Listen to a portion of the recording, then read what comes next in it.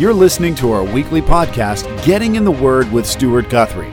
Stuart is the teaching pastor of Family Bible Fellowship of Ridgeville in Early Branch, South Carolina. We hope to grow together with you, seeking real knowledge from the truth, the Word of God. Here's Stuart. Well, again, we're back in Galatians. We're in chapter 3, 23 to 29. We're talking about no longer being captives. This is the 13th sermon already in the book of Galatians. And so today we will discuss what it is to be free and how it is that we can stop being captives and be set free. Isaiah 61, verse 1, I love it because it communicates in one passage of Scripture all that I want you leaving understanding this morning. It gives you a sneak peek, so to speak, in today's message. And so in Isaiah 61, verse 1, he says, "The Spirit of the Lord God is upon me, because the Lord has anointed me to bring good news to the afflicted. He has sent me to bind up the brokenhearted, to proclaim liberty to captives and freedom to prisoners." I wonder how many this morning are captive. How many today feel like prisoners? Maybe, listen to me, you're captive because of a lifestyle. Maybe you are captive because you are living life in a way that you know isn't honoring to God. Maybe you are a prisoner because you're living in some sin and you are captivated because you can't get out from under it. Maybe you're here today and someone invited you to listen in. You're not even real sure about this whole Christianity thing. And you can't accept that freedom which God offers through Christ. And to be honest, you're harder on yourself than Christ is on you. Maybe you can't be released because you're stuck. You're stuck to the law. You're stuck to trying to please God by your efforts and by your deeds. Maybe you're imprisoned in your own mind because you've bought something you think is truth, which is really a simple lie that you've created in your own mind as truth, when really, in reality, it isn't truth. Maybe you're imprisoned in your own mind because you can't accept God's forgiveness. Maybe you're captive because you can't forgive. You know, there's nothing more damaging to the child of God than walking around with an unwillingness to forgive. Maybe you come this morning and there's a heavy burden on your heart. Maybe something's taken place in your life and you feel handcuffed. You can't break free and you don't even really know how to deal with it. Well, listen to me. I have good news for each one of you today. God has given this message today, listen, to bind up the brokenhearted. The Hebrew word here means to heal the brokenhearted, to bandage up the brokenhearted, to proclaim liberty to the captives and freedom to the prisoners. I want you to know this today. You can walk away from this message today a new person with a new hope, with a new agenda, with a new desire, with a new intention. So many people in our culture walk around aimlessly. They don't know what they want in life. They don't know who they want in life. They don't know what to fight for and what not to fight for.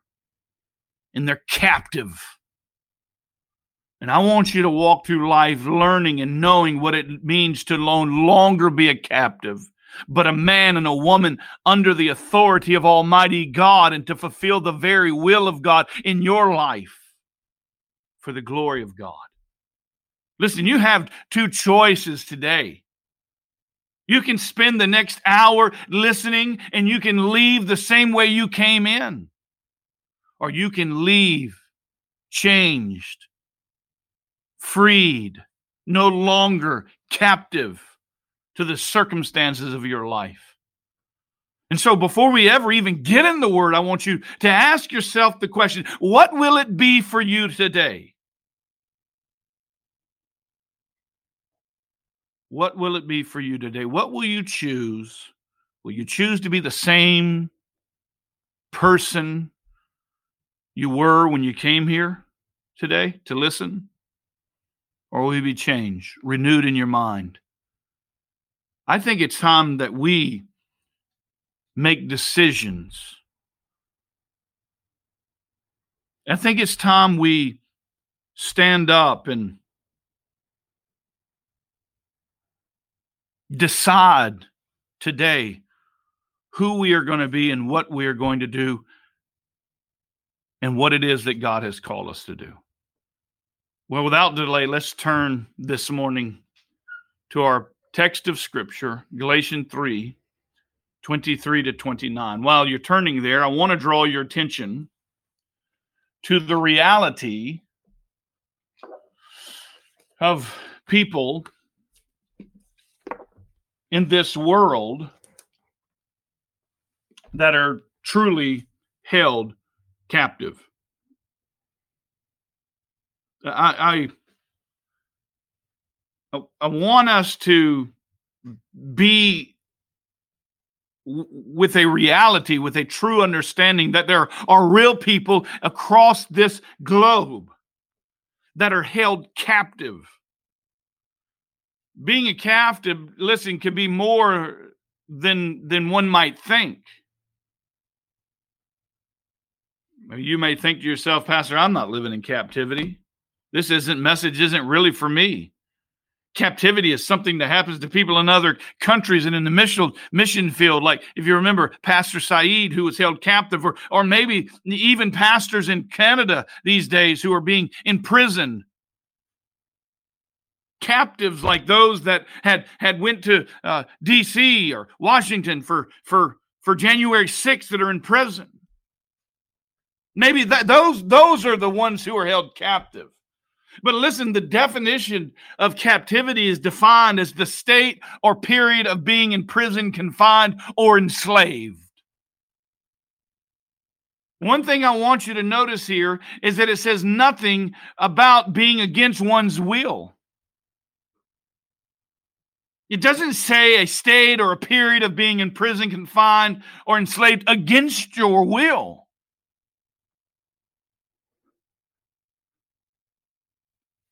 Many people today are living in captivity by their own choices.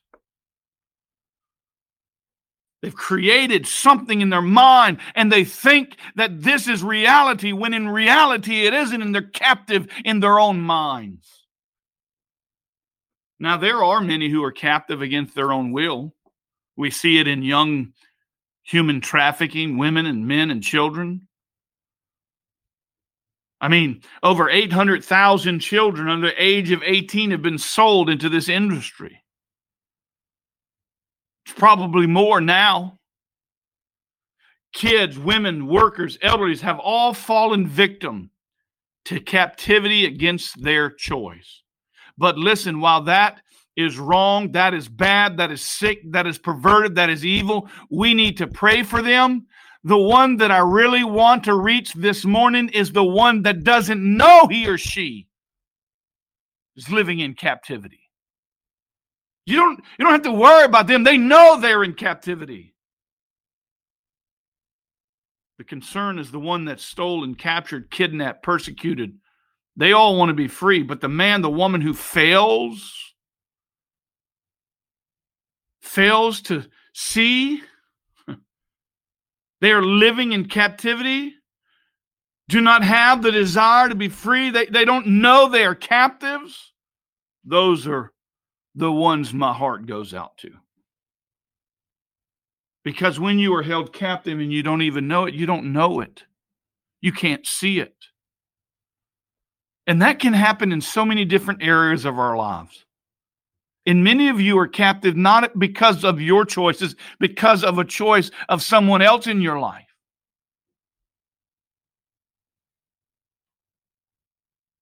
So let's look at the passage together. Galatians 3, 23 to 29.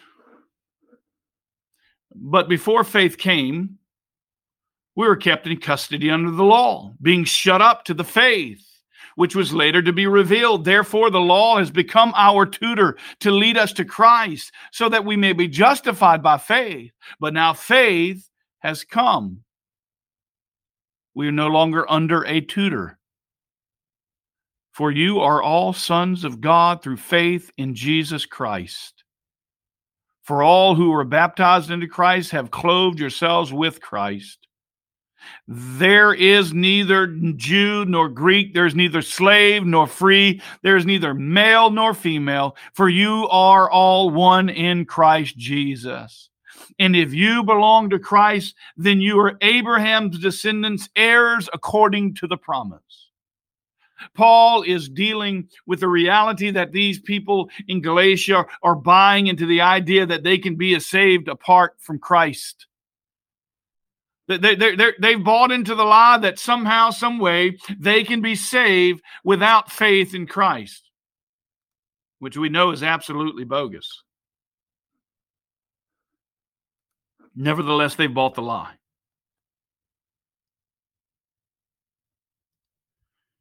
He's still beating down the idea of the false teaching of works-based salvation. He's consistently chipping away at that reality. And if you remember, he's already said if salvation could come from keeping the law, then Christ died needlessly. He even said in chapter 1, verse 6, I'm amazed that you are so quickly deserting him who called you by the grace of Christ for a different gospel, which is really not another. Only there are some who are wanting to disturb you and to distort you in the gospel of Christ. But even if we or an angel of heaven should preach to you a gospel contrary to what we have preached to you, he is to be accursed. This is serious business to Paul. So there are a few points I want us to understand in our text today. First, we need to see how Paul explains how captivity is tied to the law. And then secondly, Paul explains how freedom is tied to the Lord. Last week, Paul defeated the idea that the law, which came 430 years after the promise, overthrew the promise which God personally gave to Abraham. He simply said that once a promise or covenant was made and ratified, made legal, no one could change that unless, that is, it's changed prior to dying. So how much more then is the covenant spoken by the God of wonders? And so he proves that point, that the law doesn't overthrow the promise, but that we must have misunderstood the law. He asked the question in verse 19, why then the law? He said it's because of transgression. The law was given to show you and me our need for a redeemer, a savior. You and I can see that in our own lives that we can't uphold the law to perfection. And therefore, you and me need someone that can uphold perfection and uphold the law. And that's Christ. That's what Jesus did. Paul wants us to continue this doctrinal distinction between law and faith. And so Paul explains how captivity is tied to the law. So he starts here in verse 23 with a distinction. He says, but before faith came, we were kept in custody under the law, being shut up to the faith which was later to be revealed. The ESV says now, before faith came. Paul is making a distinction between law and faith. I like the ESV again here because it seems to better state what's understood.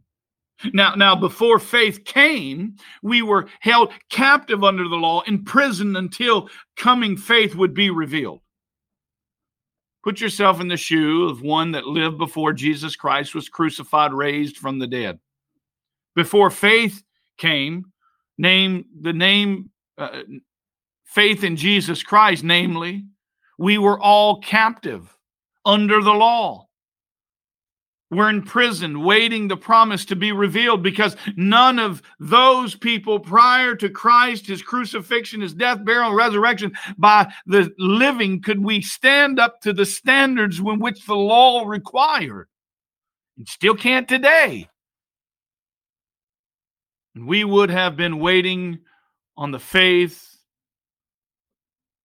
and of Jesus Christ to be revealed. Think about this. When you walk through the door on church on Sunday, when you bust through in your life, you are either free indeed or you're captive to the law. When you came in this morning, you were either one or the other. You're either free indeed or captive to the law.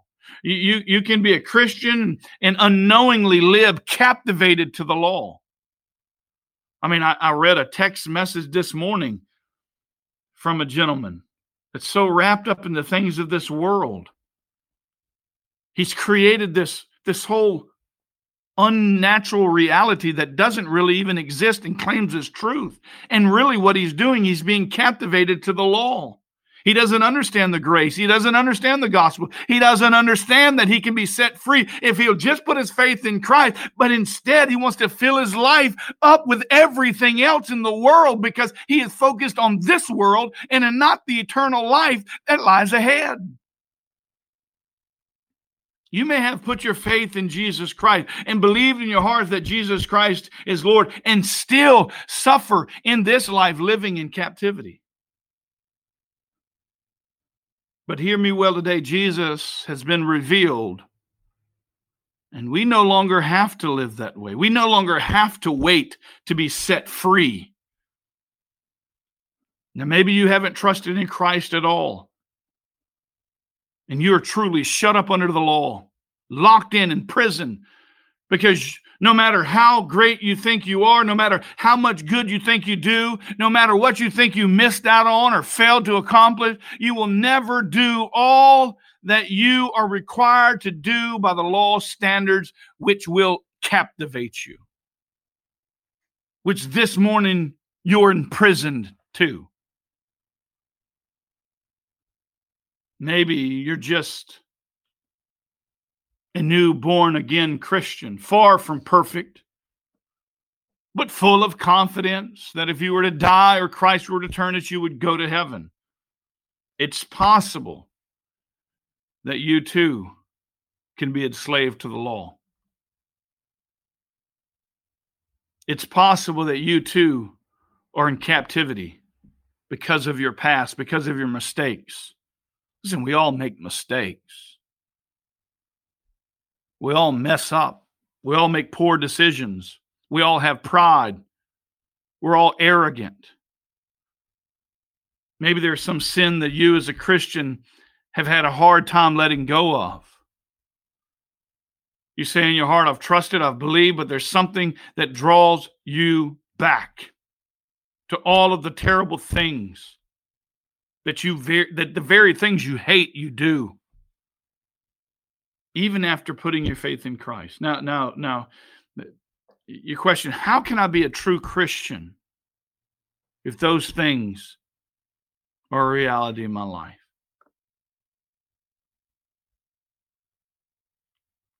Are you in bondage to the law? Are you held captive in prison? Listen, hear me today. You will be there until your faith in Christ is real. Listen, God did it when he saved you, or he did nothing at all. He did 100% of your saving work, or he did nothing at all.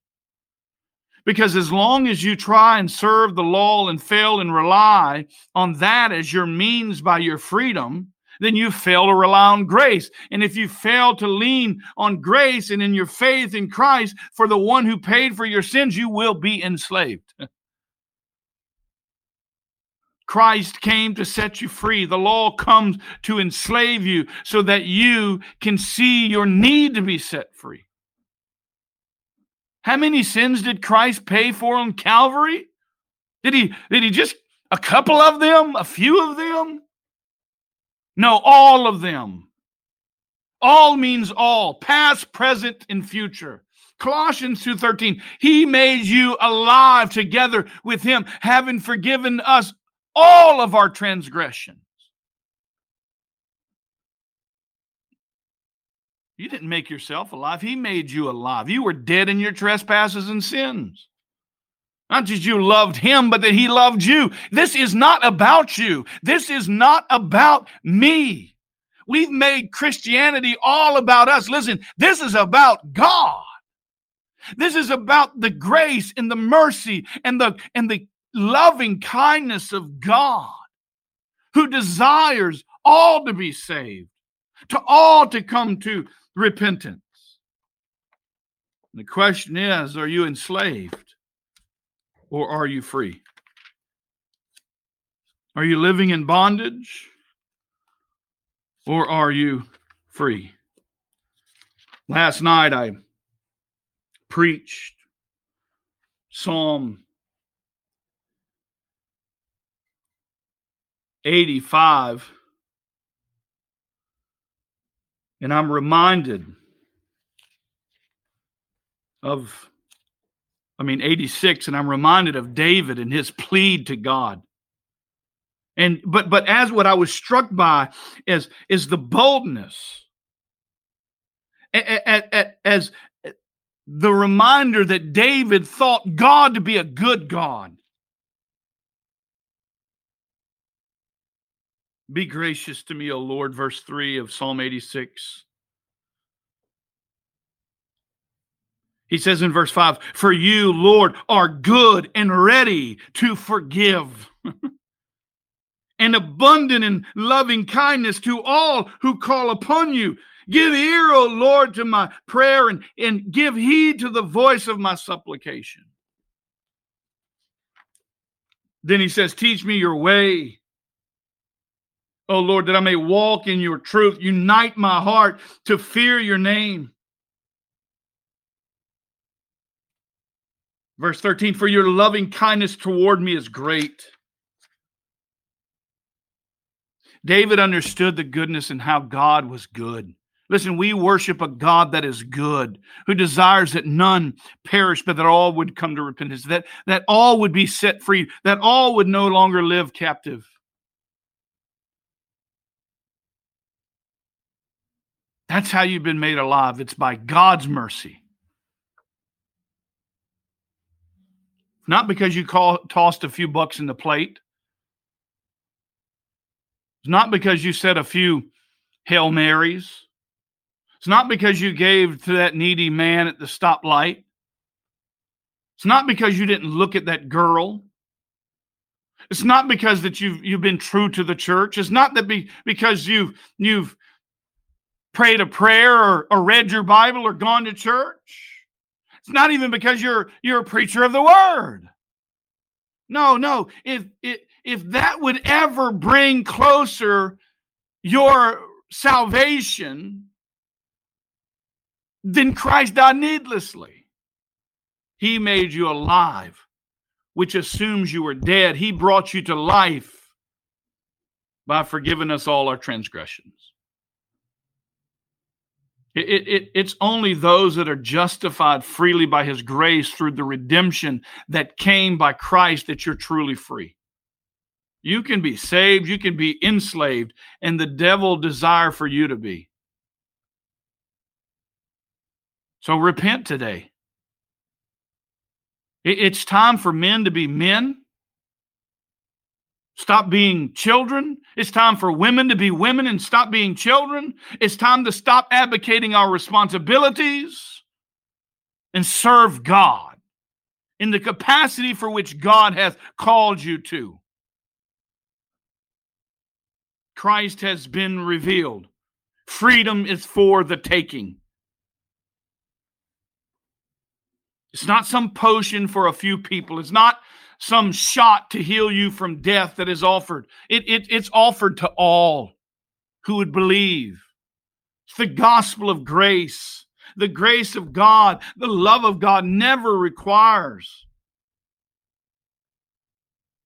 you to accept it, but pleads with you to believe it so that you can be set free. Stop listening to the devil tell you about what he did. After you trusted in Jesus Christ, repent of those things. Believe the gospel and be set free. Stop letting your past haunt you. You can't drive forward looking in the rear view. Jude 1:24 says, now to him who is able to keep you from stumbling, to make you stand in the presence of his glory, blameless with great joy. It's not you who keeps you from stumbling, it's him. He is the one that will grow you in the grace and the knowledge of Christ, and it's him that will make you stand blameless. Are you blameless today? Anyone of you not ever sinned? Anyone of you not sinned this week, this month, this year? Of course not. But listen, it's him, it's not you. And if it's not you, then it's always him and never you. The more I study the grace of God, the more I'm astounded by the grace of God. Because not one of us here today deserves freedom, but God. While yet we were sinners, Christ died for all of our sins. But we lack one thing, and that's to believe on the Lord Jesus Christ. There is true freedom in that. If you fail, and you will, then it's simple. Confess with your mouth. It's already been paid for, past, present, and future. So if the law doesn't save, it doesn't help save and keep us saved, what good is it? Paul says in verse 24, therefore the law has become our tutor to lead us to Christ, so that we may be justified by faith, not by works, not by deeds, not by righteousness, but faith. The law is for you whom have no faith in Jesus Christ to point you to him. The law is for the Christian to remind us of all that Christ has done. The law was there to lead us to Christ. It was a guardian, so to speak, a tutor to teach us our need for faith and grace in Jesus Christ. It points you to the one who's able. Because when you read the law and you compare it to your life, you realize how big of a failure you are. And so it drives you to see your need for Jesus. So Paul explains here how freedom is tied to the Lord. Secondly, he starts out by saying, but now faith has come. We are no longer under a tutor, right? For you are all sons of God through faith in Jesus Christ. Listen, Paul is now in these verses including himself. Now that faith has come, we includes Paul. We is referring to Christians. Christians are no longer under a tutor.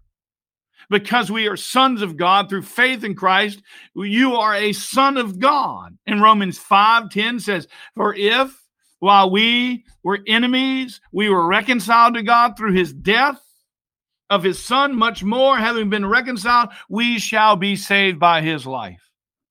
If you fail to have placed your faith in Christ alone for salvation, the Bible says, listen, plain and simple, you're an enemy of God. You are a child of Satan. You're either for him or you're against him. But the one that has placed their faith in Jesus Christ, he is indeed a child of God. Listen, that doesn't mean that because you're a child, he wants you to always live like a child, failing and failing and failing and never winning, never overcoming sin. No, he wants you to win the war on sin. He wants you to have victory. He wants you to live the victorious Christian life. He wants you to stop living in adultery. He wants you to stop watching pornography. He wants you to stop talking to your spouse the way you do. He wants you to stop having that relationship with that man or woman that's inappropriate. He wants you to stop being a child when you are a man. He wants you to stop living a life that's seeking for the things of this world rather than seeking the things that are eternal. He wants you to turn to live your life in victory. I've heard more people speak to each other in terrible ways on Telegram, on Facebook, on Twitter, on the phone. I've even been on the other side of a phone when there was a conversation, somebody butt dialed me. They didn't know I was on the other line, and just listen to the way they talk to each other. Now, he wants you to have victory. He wants you to invest in your children. Not just sports, but scripture. Not just money, but ministry. He wants fathers to take responsibility and to lead their family. He wants dads to say, you know what? I'm not going to let you watch this movie because it's not honoring to God. That's my job as a father. And you, likewise, need to protect your children. Because, listen, we're watching a decline morally and have been in this nation. And I am convinced that it's the men who are at fault. It's the fathers that have abdicated their responsibility to lead well. God has set standards. God has given direction to men to lead. Now, I know this culture we live in wants to feminize men, emasculate them, but let me tell you what, the scriptures are very clear. From Genesis to Revelation, that men have been placed here to lead and to lead well, and they have not. They've failed. Many have walked out on their children. You want to know why men aren't men? Because they don't have a father in the home. A woman can't make a man can make a man. Stop abdicating your responsibility, men. Lead your family. Make a sacrifice. Okay, you don't get to watch that show. Who cares? Stand up. Because until we start saying what's really the problem, this nation is going to fold, and it begins in the family. It begins in the family. He wants you to invest into your children, into your families, into your life. Mothers, raise your children in a godly home. You know, years ago when Jennifer and I decided that we were going to homeschool our children, she was working. Matter of fact, she made more than I did. But when we had our first child, Jennifer became a stay-at-home mother. We lost half of our income. It was quite painful. We had to sacrifice a lot. But 7 children later, we still are trusting God to provide all of our needs. Do we have needs? Of course we have needs. We have 7 children. You know how much food 7 children eat? But I can tell you what, my children have never had to question whether their mother loved them or sacrificed for them. Because my wife, being a godly woman, has dedicated her life to the most important ministry she could ever have, and that's to raise her children in a godly home. Women need to protect their families, protect their husbands, protect their children. But where have all the mothers gone? We have all these women seeking the things of this world, prosperity, clout, trying to prove themselves. Listen, it was the curse from the beginning. Just like men need to stop advocating their responsibility, the women in this country need to stop advocating their responsibility as well. And woman up and be a mother to their children. Stop advocating their responsibility to somebody who does not like God, who does not want God, and who, matter of fact, is anti-God. Because listen, when we send our kids to Caesar's palace and wonder why they turn out Romans, make no mistake, it will be on us. We need to stand up. This is not a message for the weak-hearted. This is supposed to step on your toes, supposed to step on my toes, because as a father, I'm not perfect, and my wife isn't a perfect wife, and we mess up quite often. But we've made a commitment to Almighty God that we will do all that we can do as long as we have breath in our lungs to protect our family. We have a great opportunity to invest in ministry, and it starts in our homes with our families. Now, you may say, well, Pastor, I've messed up. I've not done these things. Well, listen, today is the first day of the rest of your life.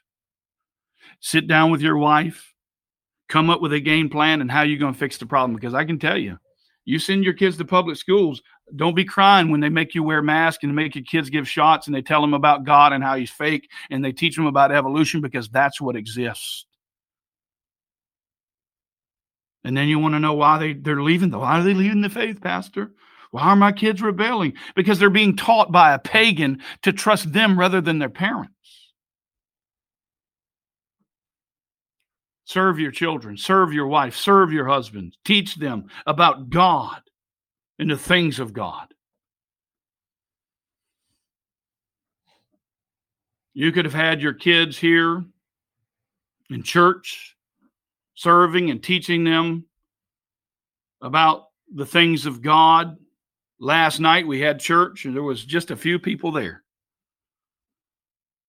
Well, my kids had a ball game. I had to go fishing. They had volleyball or baseball or soccer or whatever it is that takes them away from the things of God. Let's make something a priority, and that's God. I mean, listen, I love fishing and I love hunting. These are the two most favorite things that I do in my life. I never do them anymore because I just don't have the time. But I can tell you what, I don't ever miss a Sunday. Never. If I go on vacation, you better bet Stuart Guthrie and his family is going to be in church. I don't care if we're in Key Largo. We find in a church and we go into it because it's a priority, and I want my children to understand it's a priority. We need to make some priorities in this nation. Because listen, the reality is what you want, you get. The things you desire, you have because you've prioritized them. We need to prioritize God. God desires you to have the victorious Christian life. God desires you to pass the test. God never tests you with evil, but God can indeed test you. Ephesians 2 says, for we are his workmanship created in Christ Jesus for good works, which God prepared beforehand so that we would walk in them. Too many times we live for this life. We save for this life. We work for this life. We focus on this life, yet we fail to look forward to eternity. God prepared for work for you and for me, and beforehand they were prepared so that we would walk in them. You know that God has a great plan for your life. God has some amazing works established for you. But too many times we're so focused on this world, we can't think about the things of God. One day we'll be judged on how we manage our time, our talent, and our treasure. Our time, our money, our things. And I wonder, not about you, but about me, about Stuart. So I can't get time to worry about you. I got to worry about Stuart. You should be worried about you, not somebody else. Like, oh, this is a great message for Bob over there or whatever. No, this is a message for me, and this is a message for you. We should be worried about ourselves. Are we doing what God has called us to do? We are sons of God to those who believe in Christ. You may come this morning and say, I don't know if I'm saved. I've done this, I've done that, I've sinned a lot. I'm living in sin right now. I've not even confessed it. Well, I suggest today you look back to the cross and ask yourself, have I really trusted in the death, the burial, and the resurrection of Christ? Because it starts with that. That is the beginning point. You can't be successful in your life as far as a spiritual success unless you're right with Almighty God. You can't experience the peace of God until you are at peace with God. And until you are at peace with God, you are not at peace with God because you are an enemy of God. You should place your faith in Christ. Be baptized into Jesus Christ. For all who are baptized into Christ have clothed yourself with Christ. Now, baptism doesn't save. It doesn't even help save. It's a byproduct, but it's the proof that you have genuinely been changed because it's an outward confession of an inward change. Everywhere we find baptism in the Bible, there's conversion first. Believe and be baptized. If you've trusted and you believed what Jesus Christ did on the cross, saved, and you have been clothed with Christ in his righteousness, you still need to be baptized as obedience to Christ. But because you've been clothed, because you've been saved, he says here in verse 28, there is neither Jew nor Greek, neither slave nor free. There is neither male nor female, for you are one in Christ Jesus. If you are a Christian, you are in Christ, and Christ is in you. There is nothing that makes you different from one another who have a relationship that is built upon salvation. Now, some distort this text to hold to their egalitarian view, which is an absolute disgrace to the context of the passage. Some even homosexuals will twist this scripture to build a case that they are neither male nor female. It's the perversion of the Word of God. Some want to say, well, there's neither man nor female, so women should be everything a man should be. Listen, God set standards and rules beginning before the fall of man. Without getting into some deep theological debate, they would have you believe within Christianity that there are not people that are only equal before God in their personhood, but there is no gender-based limitations or of functions or roles each can fulfill in their home, in the church and the society. Now, I would hold another view, which is complementarianism, and that is the theological view that although men and women are created equal in dignity, in their being and in their personhood, they're created to complement each other via different roles and responsibilities, and that manifests itself in marriage and family life and religious leadership and everything else. They would say, we are all one in Christ. No woman, no man, no male, no female. Do we really want to take that scripture out of context to support that theological view? Is a slave still a slave? In normal life responsibilities? Of course they were. Is a man still a man? Yes, he is. Is a woman still a woman? Yes, they are. And so he says in Ephesians 6:5, slaves, be obedient to those who are your masters according to the flesh, with fear and trembling, in sincerity of heart, as to Christ. He says in 1 Peter 2:18, servants, be submissive to your masters with all respect, not only those who are good and gentle, but those who are unreasonable.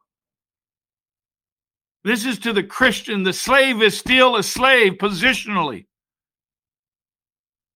He is a free man spiritually. but he's positionally still enslaved. Neither male nor female. Is a male no longer a male or a female no longer a female? Of course not. Again, that's used to buy into the agenda in our culture. That's why we have the LBGTQ, LMNOP, whatever it is.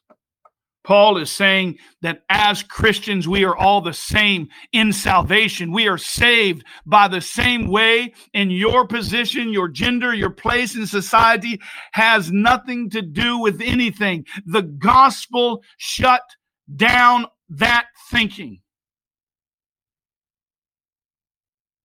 We are brothers and sisters in Christ, equal. While there's different roles, we are equal. We are created in the image of God, and we are children of God. He says in Romans 10:12, for there is no distinction between Jew and Greek, for the same Lord is Lord of all, abounding in riches for all who call upon him. When you stand and I stand, we will both stand the same way God sees children. Children of God and children of Satan.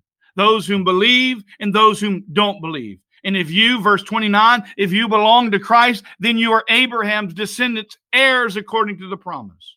Listen, the promise still remains. The law doesn't change. The law was there to change your thinking, to point you to Christ.